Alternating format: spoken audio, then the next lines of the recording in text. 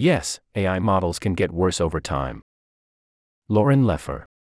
When OpenAI released its latest text-generating artificial intelligence, the large language model GPT-4, in March, it was very good at identifying prime numbers. When the AI was given a series of 500 such numbers and asked whether they were primes, it correctly labeled them 97.6% of the time. But a few months later, in June, the same test yielded very different results. GPT-4 only correctly labeled 2.4% of the prime numbers AI researchers prompted it with, a complete reversal in apparent accuracy.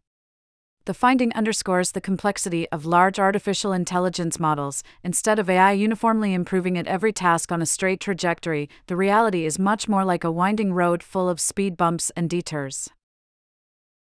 The drastic shift in GPT-4's performance was highlighted in a buzzy preprint study released last month by 3 computer scientists, 2 at Stanford University and 1 at the University of California, Berkeley. The researchers ran tests on both GPT-4 and its predecessor, GPT 3.5, in March and June. They found lots of differences between the 2 AI models and also across each one's output over time. The changes that just a few months seemed to make in GPT-4's behavior were particularly striking. Across 2 tests, including the prime number trials, the June GPT-4 answers were much less verbose than the March ones. Specifically, the June model became less inclined to explain itself. It also developed new quirks. For instance, it began to append accurate, but potentially disruptive, descriptions to snippets of computer code that the scientists asked it to write. On the other hand, the model seemed to get a little safer. It filtered out more questions and provided fewer potentially offensive responses. For instance, the June version of GPT-4 was less likely to provide a list of ideas for how to make money by breaking the law, offer instructions for how to make an explosive or justify sexism or racism. It was less easily manipulated by the jailbreak prompts, meant to evade content moderation, firewalls. It also seemed to improve slightly at solving a visual reasoning problem. When the study, which has not yet been peer-reviewed, went public, some AI enthusiasts saw it as proof of their own anecdotal observations that GPT-4 was less useful than its earlier version. A handful of headlines posed the question, is ChatGPT getting dumber? Other news reports more definitively declared that, yes, ChatGPT is becoming stupider. Yet both the question and that supposed answer are likely an oversimplification of what's really going on with generative AI models, says James So, an assistant professor of data science at Stanford University and one of the recent study's co-authors. It's very difficult to say, in general, whether GPT-4 or GPT 3.5 is getting better or worse over time, Zoe explains. After all, better is subjective.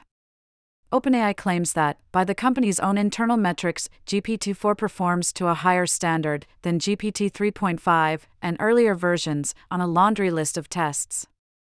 But the company hasn't released benchmark data on every single update that it has made. An OpenAI spokesperson declined to comment on Zoe's preprint when contacted by Scientific American.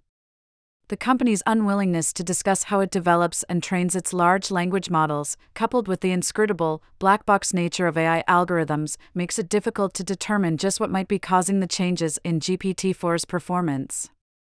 All Zoe and other researchers outside the company can do is speculate, draw on what their own tests show, and extrapolate from their knowledge of other machine learning tools.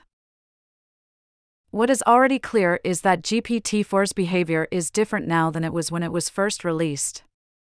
Even OpenAI has acknowledged that, when it comes to GPT-4, while the majority of metrics have improved, there may be some tasks where the performance gets worse, as employees of the company wrote in a July 20 update to a post on OpenAI's blog. Past studies of other models have also shown this sort of behavioral shift, or model drift, over time. That alone could be a big problem for developers and researchers who've come to rely on this AI in their own work. People learn how to prompt a model to get the behavior they want out of it, says Kathy McEwen, a professor of computer science at Columbia University. When the model changes underneath them, then they, suddenly, have to write prompts in a different way. Vishal Mishra, also a computer science professor at Columbia, agrees. Mishra has used GPT to create data interfaces in the past. You'll begin to trust a certain kind of behavior, and then the behavior changes without you knowing. He says. From there, your whole application that you built on top starts misbehaving. So what is causing the AI to change over time? Without human intervention, these models are static. Companies such as OpenAI are constantly seeking to make programs the best they can be, by certain metrics, but attempted improvements can have unintended consequences. There are two main factors that determine an AI's capability and behavior: the many parameters that define a model and the training data that go into refining it. A large language model, such as GPT-4, might contain hundreds of billions of parameters meant to guide it.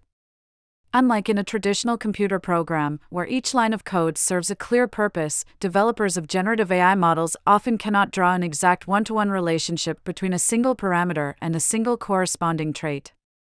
This means that modifying the parameters can have unexpected impacts on the AI's behavior. Instead of changing parameters directly after the initial training, developers often put their models through a process they call fine-tuning. They introduce new information, such as feedback from users, to hone the system's performance. Zhou compares fine-tuning in AI to gene editing in biology. AI parameters are analogous to DNA base pairs, and fine-tuning is like introducing mutations. In both processes, making changes to the code or adding training data with one outcome in mind carries the potential for ripple effects elsewhere. Zhou and others are researching how to make adjusting big AI models more precise. The goal is to be able to surgically modify an AI's guidelines without introducing undesirable effects, Zhou says. Yet for now, the best way to do that remains elusive. In the case of GPT-4, it's possible that the OpenAI developers were trying to make the tool less prone to offering answers that might be deemed offensive or dangerous. And through prioritizing safety, maybe other capabilities got caught up in the mix, McEwen says. For instance, OpenAI may have used fine-tuning to set new limits on what the model is allowed to say. Such a change might have been intended to prevent the model from sharing undesirable information, but inadvertently ended up reducing the AI's chattiness on the topic of prime numbers. Or perhaps the fine-tuning process introduced new, low-quality training data that reduced the level of detail in GPT-4's answers on certain mathematical topics. Regardless of what's gone on behind the scenes, it seems likely that GPT-4's actual capacity to identify prime numbers didn't really change between March and June.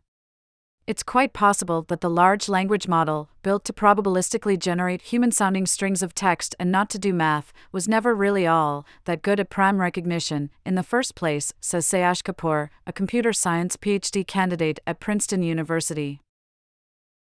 Instead, Kapoor speculates that the shift in prime detection could be an illusion.